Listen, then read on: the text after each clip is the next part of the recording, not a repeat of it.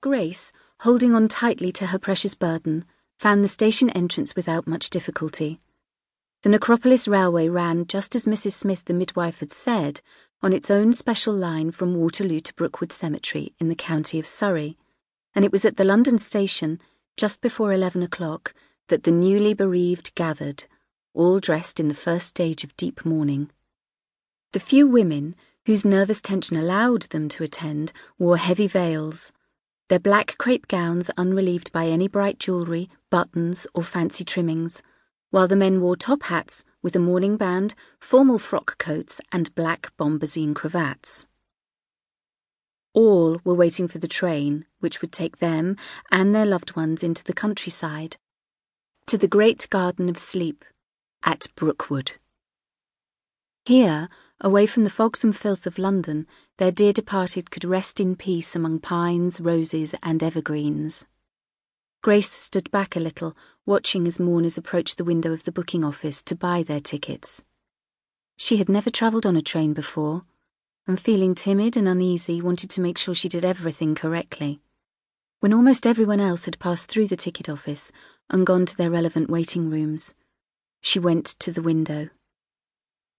"Brookwood, please," she asked. "A return fare." The clerk, issuing the tickets, looked up. "First, second or third class, miss?" he asked in the solicitous tone that employees of the Necropolis Railway had been asked to assume. "Third class," Grace said, proffering the 2 shillings that the midwife had given her. "You're not with a funeral party?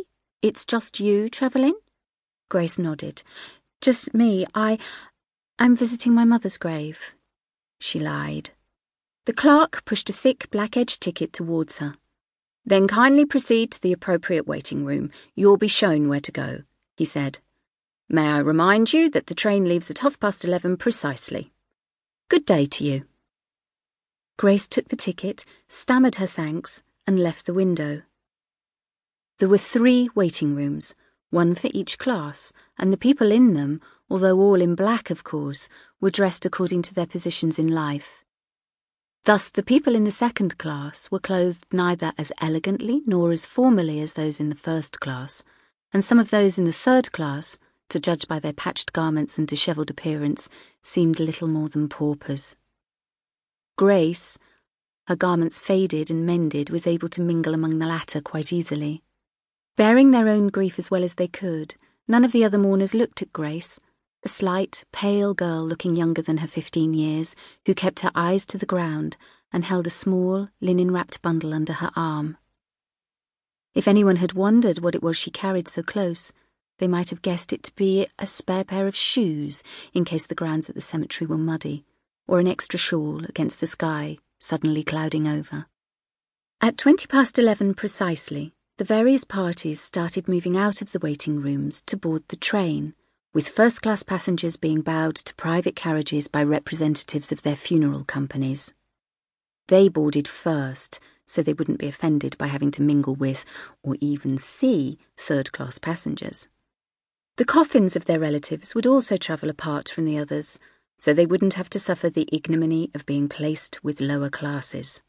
Once all the live passengers were safely on board, the matter of loading the coffins into the hearse carriage was dealt with in as discreet a manner as possible, so as not to cause undue distress.